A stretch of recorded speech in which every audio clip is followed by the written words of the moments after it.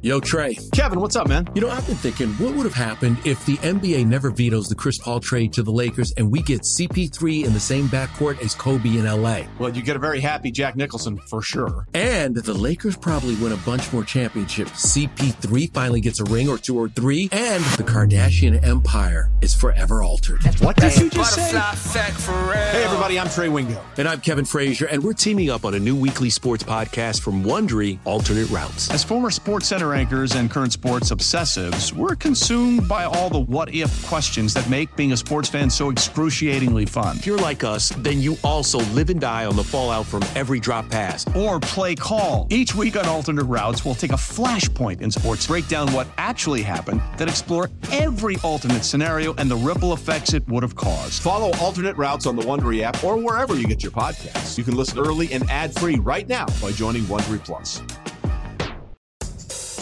This is Bustin' Loose Baseball with Grant and Danny.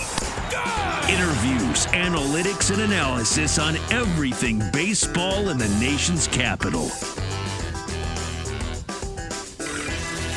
All right, let's real quick. Let's wrap things up this way. Bustin' Loose Baseball, Toby Altizer and Grant Paulson with you. So we've looked a lot ahead at the draft in Major League Baseball, which is now well under a month away, at the All-Star festivities out in Seattle early in July.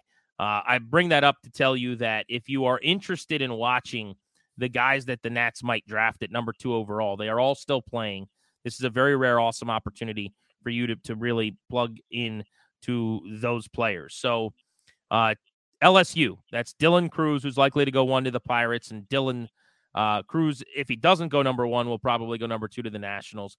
And Paul Skeens, their ace starting pitcher, who will go number 2 to the Nationals, very likely, if Cruz goes 1. LSU plays Tennessee, 7 Eastern on Saturday night on ESPN. Skeens will pitch, Cruz will bat leadoff, and play center field. So check that game out. They're playing Tennessee. I would imagine that the Vols would throw Chase Dollander, who's a top 10 pick in his own right, who's had a disappointing season coming into the year. There's actually a lot of thought that he was going to be the pick for the Nationals at number 2 overall behind Cruz, but Skeens has just blown past him as a generational player in this incredible season. Dollander didn't pitch in the first game of their Super Regional, so I guess it's possible he wouldn't throw, but I think for no other reason than the optics, that would be pretty cool. Dollander versus Skeens, Tennessee, LSU in Game 1 of the College World Series tourney as those teams get it going. The other of the players kind of in the conversation for the Nats, although I don't think they're going to take him, I think they should consider Wyatt Langford at number 2 overall. Big-time power bat, corner outfielder, played a little center field in this Super Regional for the Florida Gators. Virginia, the Cavaliers, led by catcher Kyle Teal, who's a top 10 pick, playing against Wyatt Langford, the Florida outfielder, who's going to go in the top 5, and I think probably going to go either 3 or 4 overall.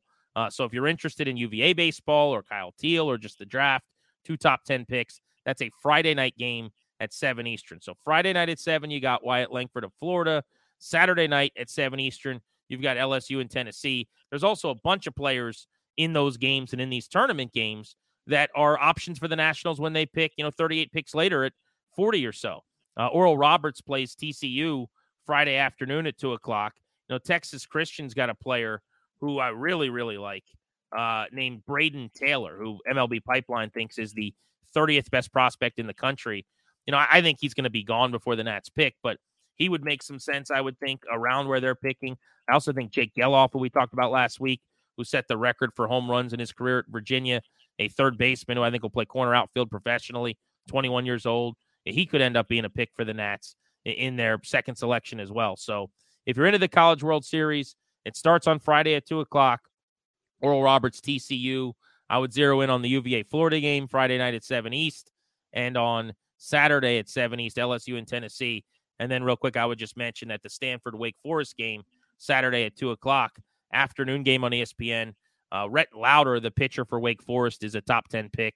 Has probably been the second best college pitcher in the country this year behind Paul Skeens. He'll be on the hill in that game against Stanford. So one thing before we get out of here, I think is interesting is just hearing some of the, the conversations we have off the podcast and just around the office is you were a Langford ahead of Skeens guy for a little bit. and then it's kind of changed for you. So I think that the order for me is Cruz, Skeens, Langford. I could, maybe be swayed if you want to go with the bat there, but I think it's been interesting. You've been much more in tune with college baseball than I have been, and to see the way that you have changed, can you explain why you think Skeens probably is your number 2 guy at this point? Well, it's so complicated. I'm not sure that I would say that he's my number 2 guy. I am saying the Nats are going to take him at number 2, if that makes sense. So, okay. It is hard. I am a bat over arm guy, just kind of point blank, right? Like to sum it up, I think arms break. I think it's so hard with young pitching and the innings and the pitches these guys put on themselves. You just saw LSU 2 starts ago go 125 with Paul Skeens, and they'll do it again if they need to in this upcoming game.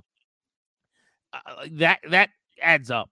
You see what's going on with Cade Cavalli. You lost a year of Cade Cavalli's development. You lose the portion of the next year because you've got to basically treat him with some kid gloves, right? So it's almost like a 2-year setback when these guys' arms break. And when you're throwing 100, 102 like Paul Skeens does, I think that's almost inevitable. Arms like Verlander and Scherzer are so rare anymore. And in today's day and age, I can't even think of good examples of guys in this generation, but that just never have arm problems. Whereas if you take a bat like a Cruz or a Langford, potentially, let's say it works out, you've already got the risk of will they be as good as I think they are, no matter who you're drafting. It's 14, 15 years where you just plug them in, and barring a weird, quirky thing where they get hit with a pitch or something that you can't control, you don't have to worry about injuries in the same way, to the same extent.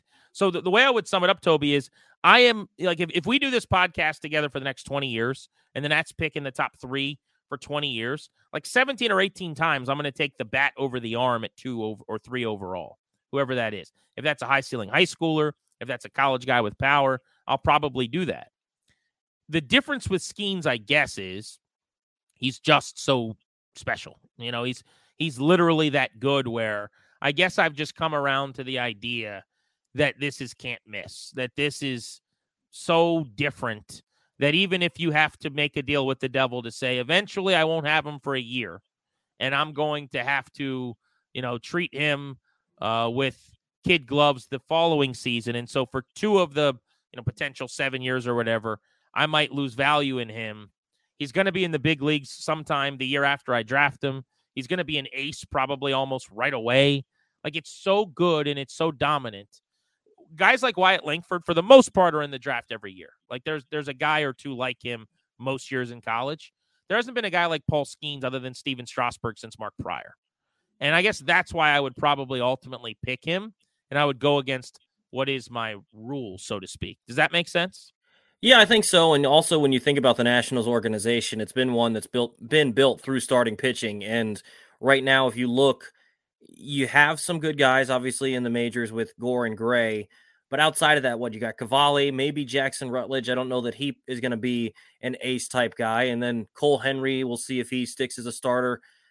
I don't know that he's going to be an ace-type guy. You've got a lot of 2s and 3s, maybe 3s and 4s in your organization. You draft a guy like Paul Skeens, an organization that's been built with guys like Scherzer and Strasburg and Gio Gonzalez and Corbin when he was good. Like those kind of guys, you get a guy like Skeens, and honestly, I think you can speed up some of your rebuild because you have an ace already in the system working through. So I get your point, and I kind of understand where you're coming from, but I think that Skeens is I'd be thrilled to get him at number 2. Yeah, it's going to be electric almost right away, frankly, for this fan base to start tracking him.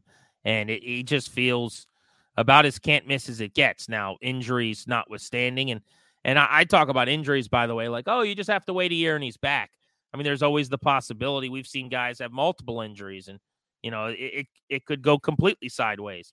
And that's, I think, the real fear. But knock on wood, he stays as healthy as, a power arm can, and you get a lot of innings out of him. I'll say this, like Steven Strasburg has had nothing but injuries off and on.